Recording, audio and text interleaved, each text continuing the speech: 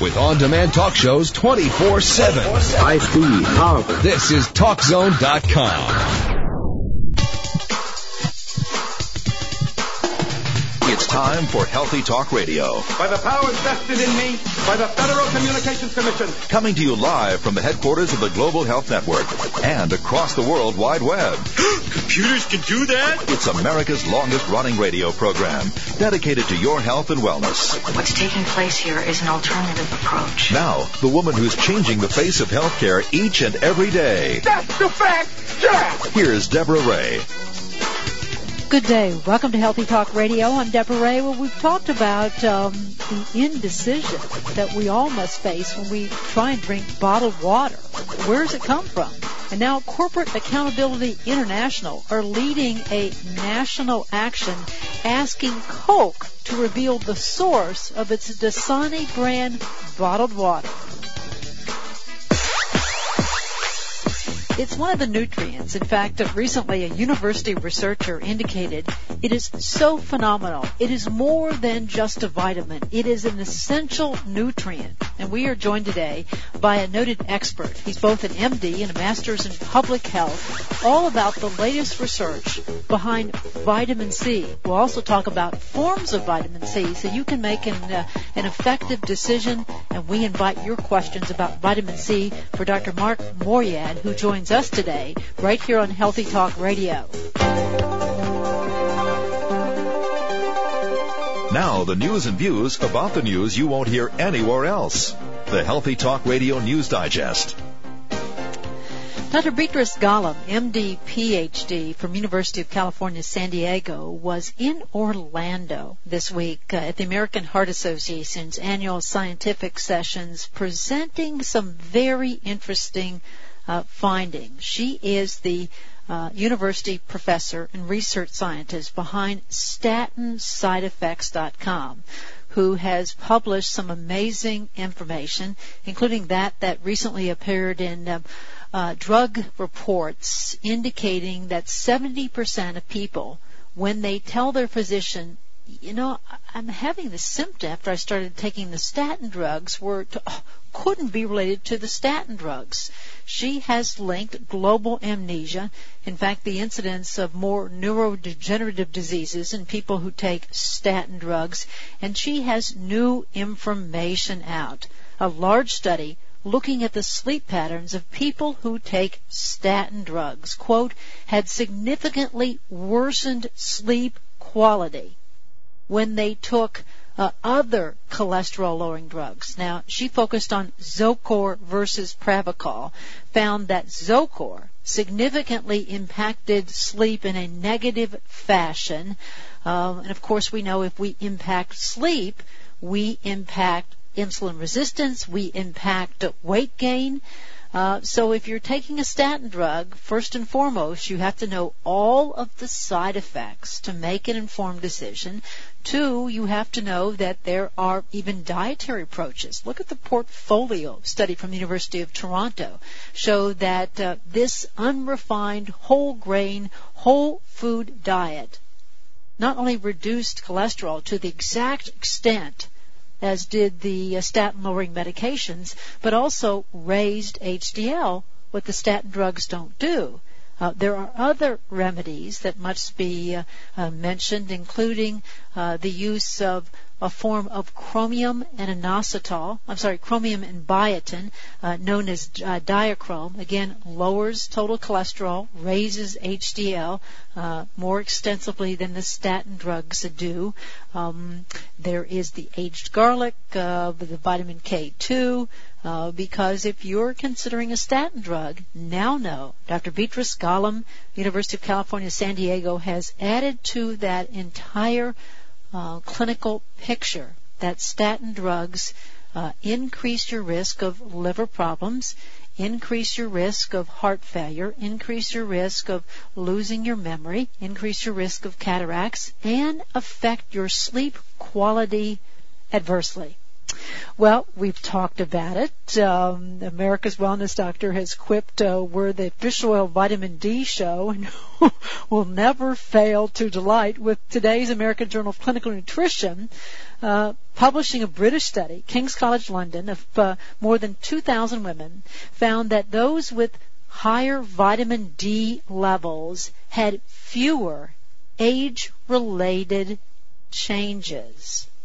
They took a look at white blood cells, which tend to experience faster rates of turnover and faster shortenings of the telomeres when the body's tissues suffer more inflammation. They took a look at the measurement of vitamin D in the bloodstream, compared that to the length of telomeres in the white blood cells, found that women with high levels of vitamin D were more likely to have longer telomeres in the cell. This has already been linked to be a biological marker indicating longer telomeres, you live longer. So the conclusion was why they would love to have more money for more study. This helps to explain how vitamin D has a protective effect on many age-related diseases, including cancer and including heart disease. Vitamin D may help to slow that aging. And just think what's happening this time of the year. It gets darker a lot sooner. The sun is much lower on the horizon. So many of us vitamin D deficient. And even a study recently of young people in Hawaii showing even if you're out several hours a week, you may not get enough vitamin D. And as we age, we become less efficient at the production of vitamin D when our skin is exposed to sunshine. So you may want to ask your doctor to just do a simple blood test, 25-hydroxy vitamin D. You want it on the high side. You may want to supplement this time of the year because vitamin D helps to slow aging. So in that model of the vitamin D fish oil show, here's the fish oil.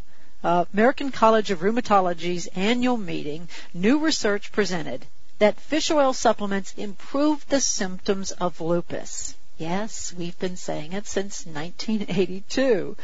And with 1.5 million Americans living with lupus, this study took people who were willing to take 3,000 milligrams of the omega-3 polyunsaturated fish oil. In other words, they were getting 3,000 milligrams of EPA.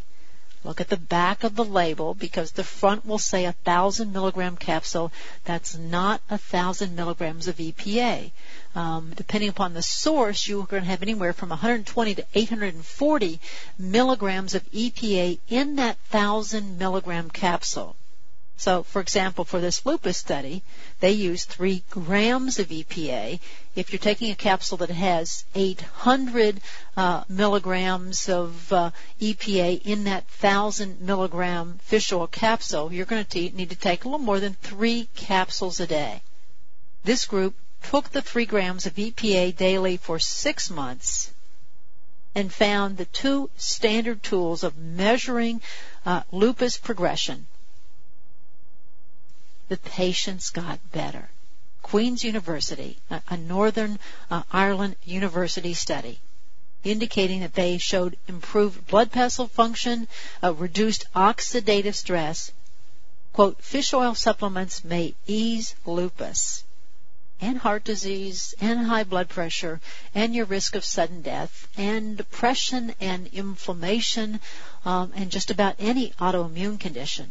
Responds to optimizing that ratio of omega-3 to omega-6 fatty acids. Well, it's one of the triad, the stool, because you can talk about your blood pressure, you can talk about your cholesterol, your blood sugar, all those numbers, physical aspects of your health, and fail to acknowledge that only one of the 3 legs of the stool, the other emotional, the third spiritual. And University of Pennsylvania did a presentation in Orlando at the American Heart Association's annual meeting, taking a look at African American women, average age 73. They had been diagnosed with high blood pressure for an average of better than 16 years. They were taking multiple medications. all the women said they used their spirituality to manage their medication with adherence. Partnering with God to manage my medications. And of course we know one's spiritual beliefs have a huge role to play in overall health. And there's something about taking those troubles to heart. There's something about the heart. In literature, in medicine, in biochemistry, if you pick up Joe Chilton Pierce's The Biology of Transcendence, you read amazing facts about the heart. That our heart not only produces hormones, has hormonal receptors. So your hormones are imbalanced, it affects your heart health. Our heart also has more nerve cells called neurons. Those are the cells in the brain. In fact, more neurons than any other type of cell in the heart. Translating to, we literally are hardwired to think with our hearts. Spirituality helping older African American beat high blood pressure. We'll be back. Dr. Mark Moyad at the bottom of the hour, Vitamin C on Healthy Talk Radio. Looking out for your healthcare concerns so you don't have to. Healthy Talk Radio with Deborah Ray. Dr. Mark Moyad will be joining us today at the bottom of the hour to talk about some of the latest research about vitamin C. Although there has been much clinical study, thanks to the greats of Dr. Irwin Stone, Dr. Linus Pauling, and so many others about vitamin C for so many years. There are more revealing facts of which we will be speaking, and we'll invite you to join us. You've had questions about vitamin C. Dr. Mark Moyad will be joining us at the bottom of the hour. Be remiss not to mention that the Brits, who have a very unique, kind of upfront, way of expressing medical information, have now studied 1 million women, finding that about 6,000 of the 120,000 cancers that affect British women each and every year are simply due to obesity. Let's break that down. 120,000 British women develop some type of cancer each and every year. According to a report published in the online British Medical Journal, 5%, or 6,000, of those cases of cancer are strictly related to obesity. Yeah, you can carry around a little extra weight. In fact, the research out this week indicating that lower risk of death from certain conditions if you're a little overweight until you become obese.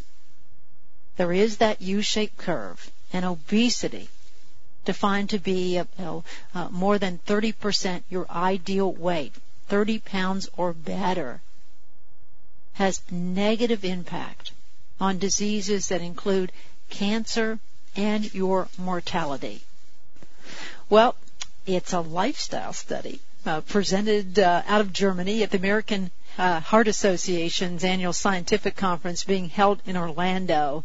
This certainly speaks to singing the praises of exercise. We were speaking earlier about the interesting studies focusing on depression and exercise, indicating that exercise is as effective in the short term as taking medication for depression. This new German study showed that regular endurance exercise promotes the growth of new blood vessels, promotes the growth of new cells, and actually is an important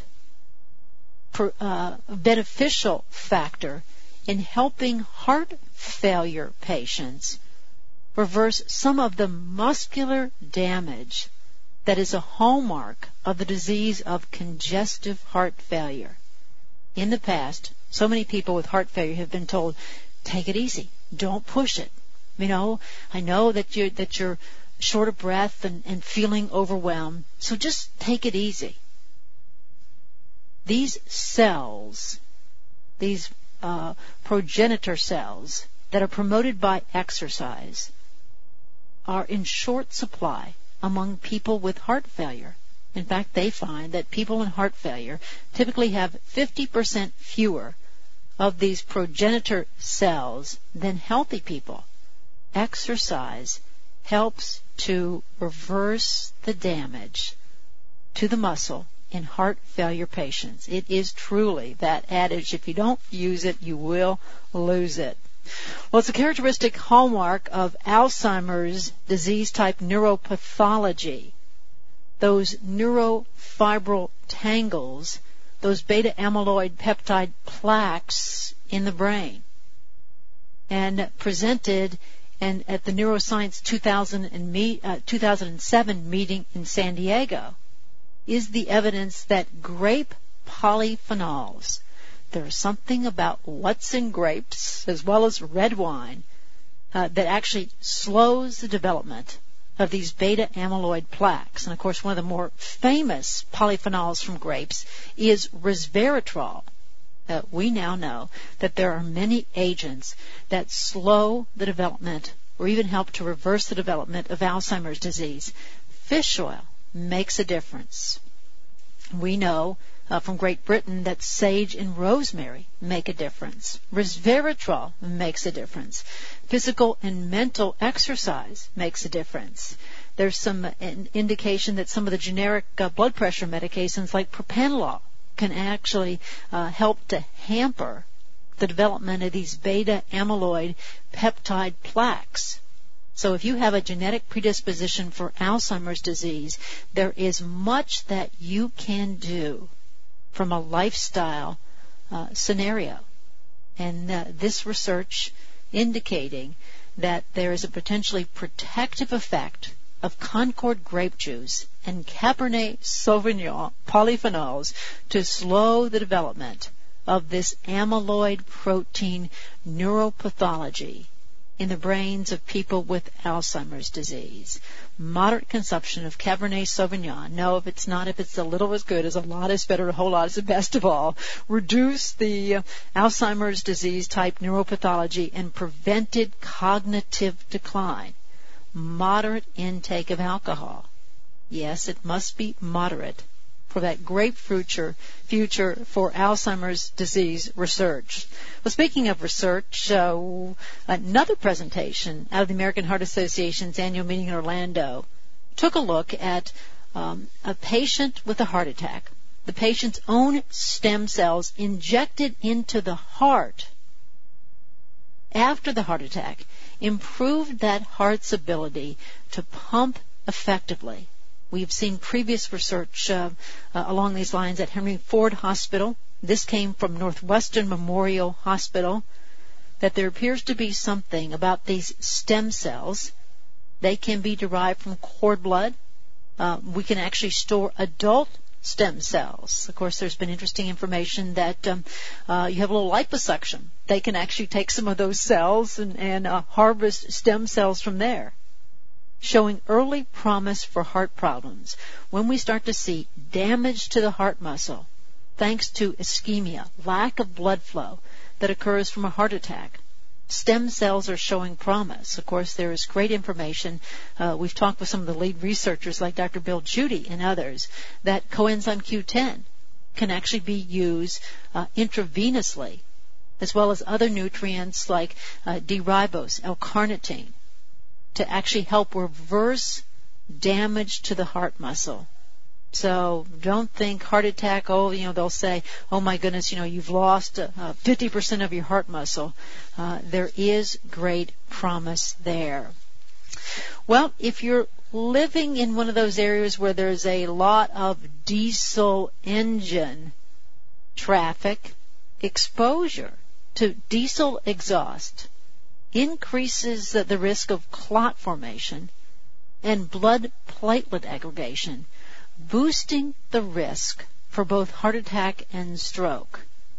Scottish research being presented at the American Heart Association's annual meeting.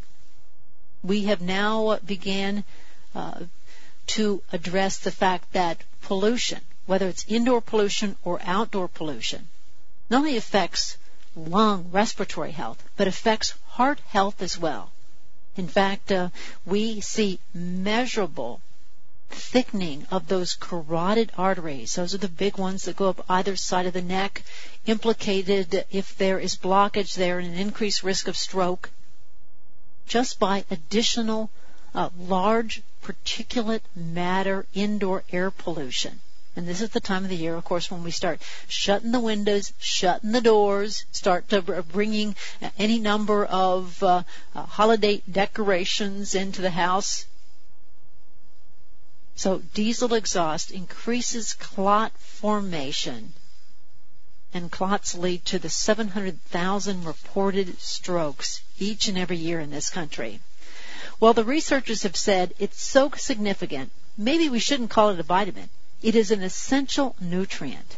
And a noted expert, MD, Master of Public Health, Dr. Mark Moyad, joins us today to talk about some of the latest research about vitamin C. Our line's open for your questions about how to take vitamin C and the forms at 800-307-3002. With Dr. Mark Moyad joining us today on Healthy Talk Radio. Warning, Healthy Talk Radio presents revolutionary information that could cause facial tics and foaming at the mouth, but it's backed up by documented research and presented by credentialed guests. It may not represent the views of this network, this radio station, or its sponsors. But hey, it's not like they went to medical school.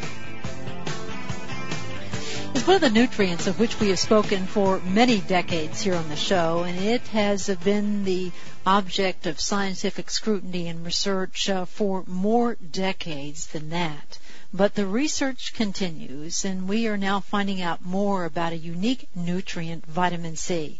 Joining us today to act as our guide is a noted public health educator. In fact, received his Master's of Public Health from a university local to our studio area, the University of South Florida. He's a noted cancer researcher, the endowed director of the Phil F. Jenkins Center for Preventive and Alternative Medicine at the University of Michigan Medical Center, a noted research scientist as well as a physician and public health educator. He's Dr. Mark Moyad, who joins us today. Dr. Moyad, hello and welcome. Hi, thank you for having me on today. So tell us your story. How did you go from University of South Florida, MPH, of course you have your MD, Wayne State University, into to now doing a lot of research and education there at the Jenkins Center for Preventive and Alternative Medicine, Dr. Moyad?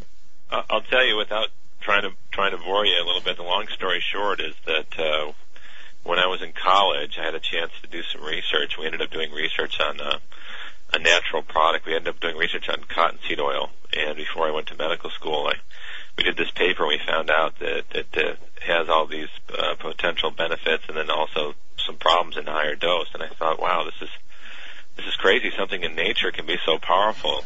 And yet you have to get it in moderation. And I thought I wonder what else in nature has all these abilities to do all these different things. So it just spiked my curiosity very early in a family of surgeons. And then when you go to public health, it's all about prevention. Right. We always talk about our greatest advances in medicine, and our ability to extend life has always been with things that can prevent disease. And that's some of our greatest advancements in medicine overall. So when you put that together, that interest in sort of natural things and then a preventive medicine degree, it kind of sets the stage to do just something different in medicine, to make this long story short.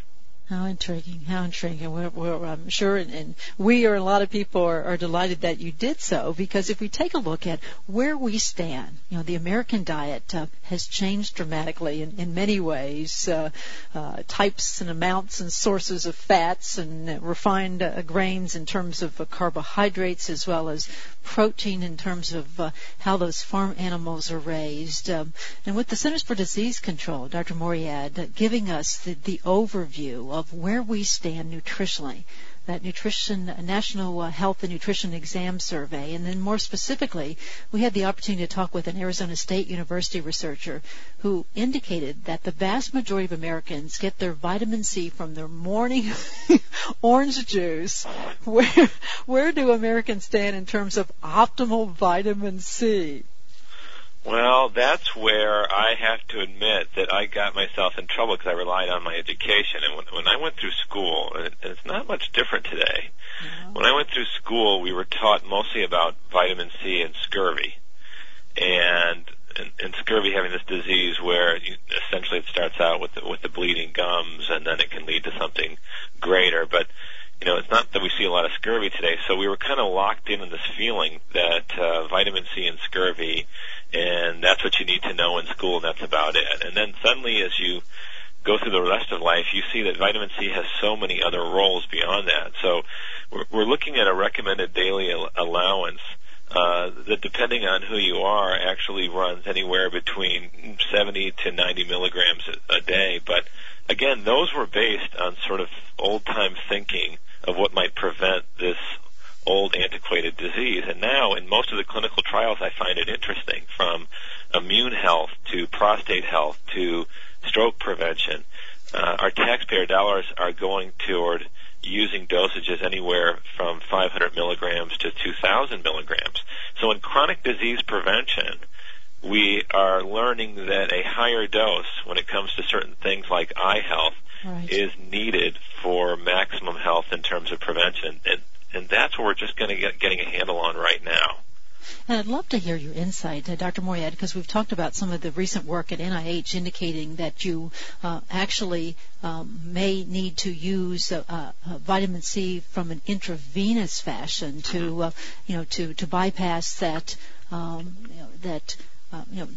digestive defense in terms of what amount we can take orally when you have severe health challenges like even cancer. Your insight here, please.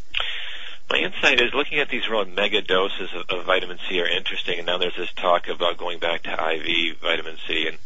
And to be truthful, we've seen a couple little studies here and there around the world, and I want to see more with the IV version. But I can tell you orally, whether you look at, what we're looking at this non-acidic form, ester C, when we look at orally, we see actually good bioavailability. We see good retention. As long as the person is able to take it and tolerate it, we see good uptake in the bloodstream.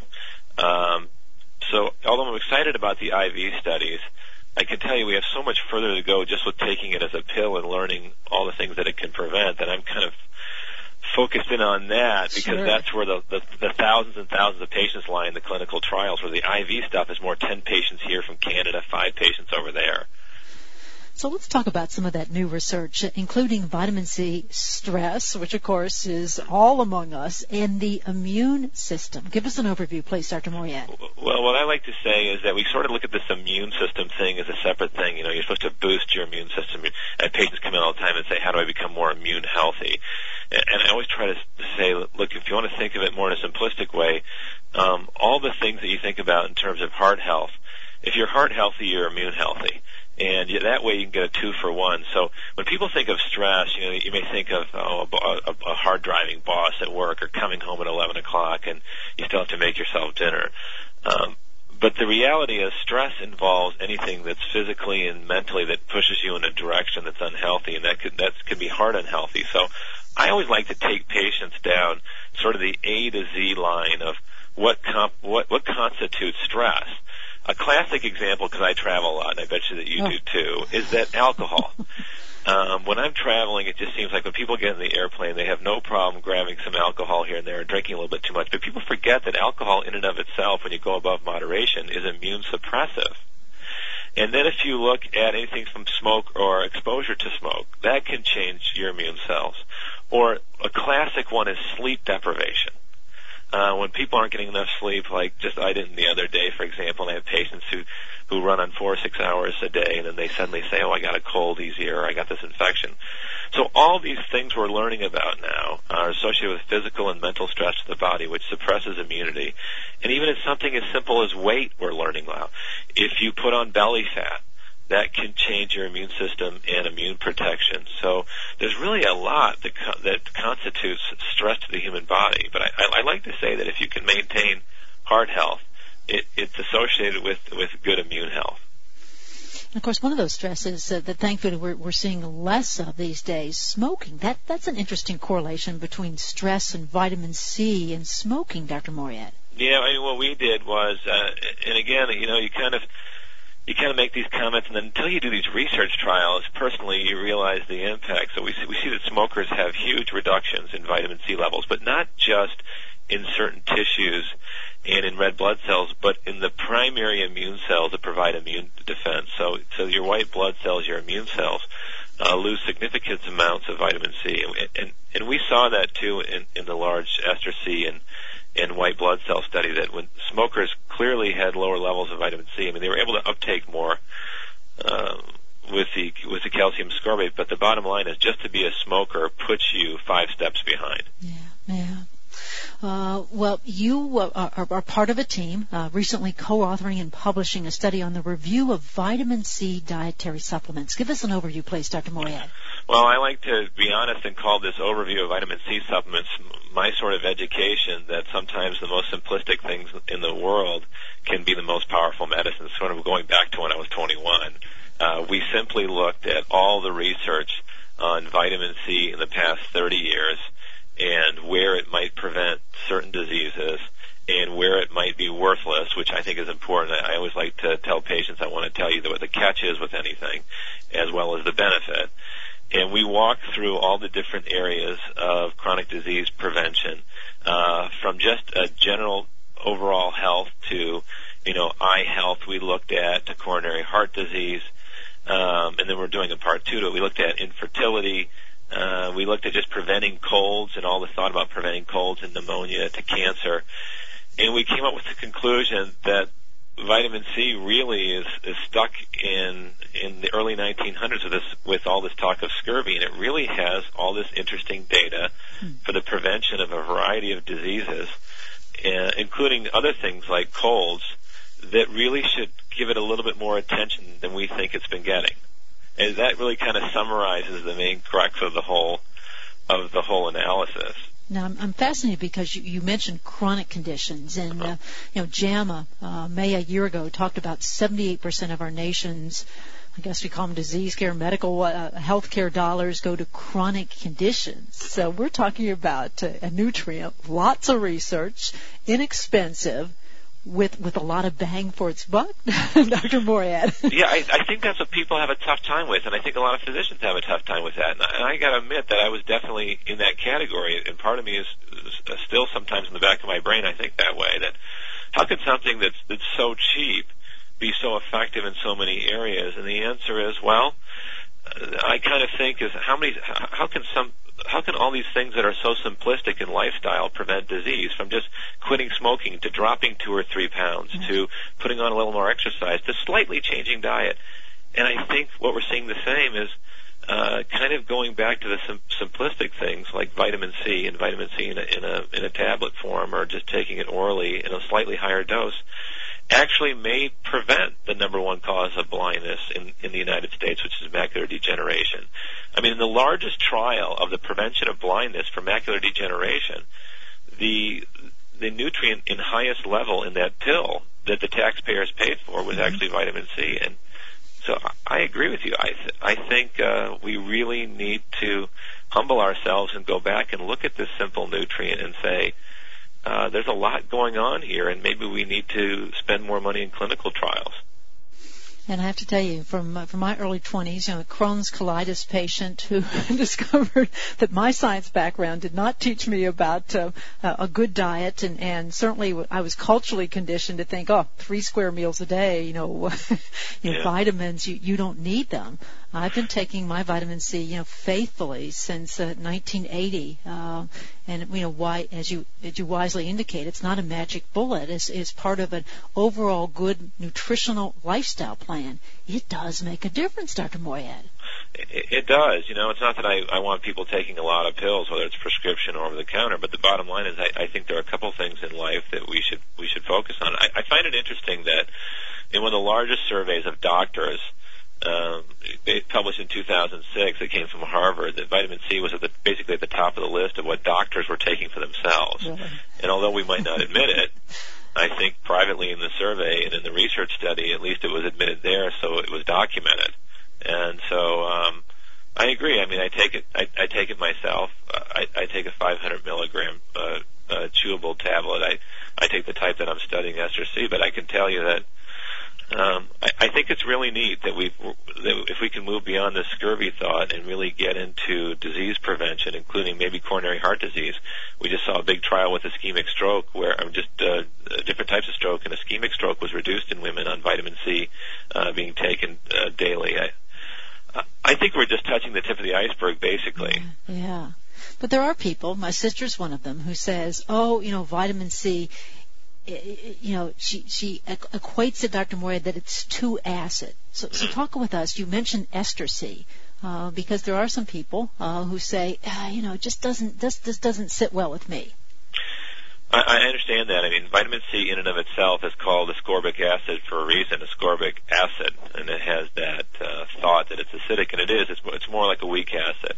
And the funny story about the trials that we've been running is that I had a belief in vitamin C, and I would take it occasionally. But actually, I was one of those individuals, and I understand the story, where it actually caused some stomach upset. And I had plenty of patients, and especially patients in pregnancy who were pregnant and said, I have stomach upset. And what happened one day was one of the biggest selling prenatal vitamins, prescription prenatal vitamins. I was doing a class for OBGYNs, and one of the biggest selling prenatal vitamins boxes were there. And I looked in the box, and in the back of it, the number one selling product for prenatals had ester C in it. And we began to look at that, and we realized that ester C is a non-acidic form of vitamin C. And so if they're putting it in the number one selling prenatal prescription vitamin in the United States, there must be some truth to the fact that ester C is not causing stomach upset and maybe providing that vitamin C benefit. So in pregnancy, you're supposed to take vitamin C, as you know, and just to tell the listeners to increase the absorption of iron, which is so important in women's health and general health, but especially during pregnancy. Dr. Moyad, we don't want to miss a minute. Hold that thought. We'll pick that right back up when we return with Dr. Mark Moyad joining us today. We're talking about some of the latest vitamin C research right here on Healthy Talk Radio.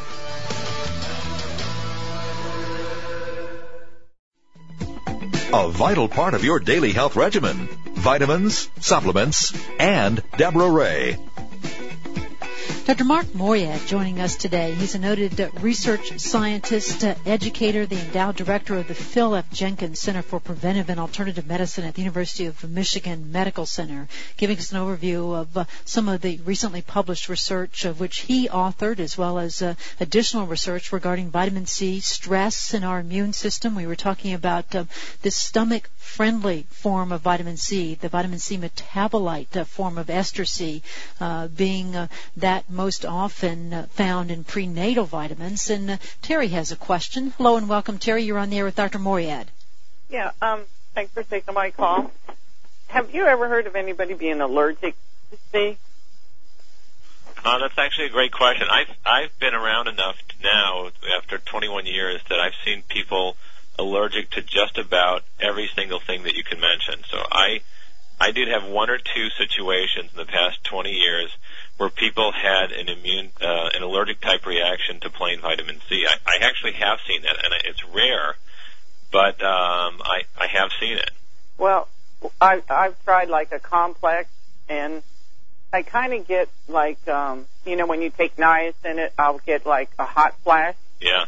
So I tried just a C with rose hips, and the same thing, and so I said, well, let me try.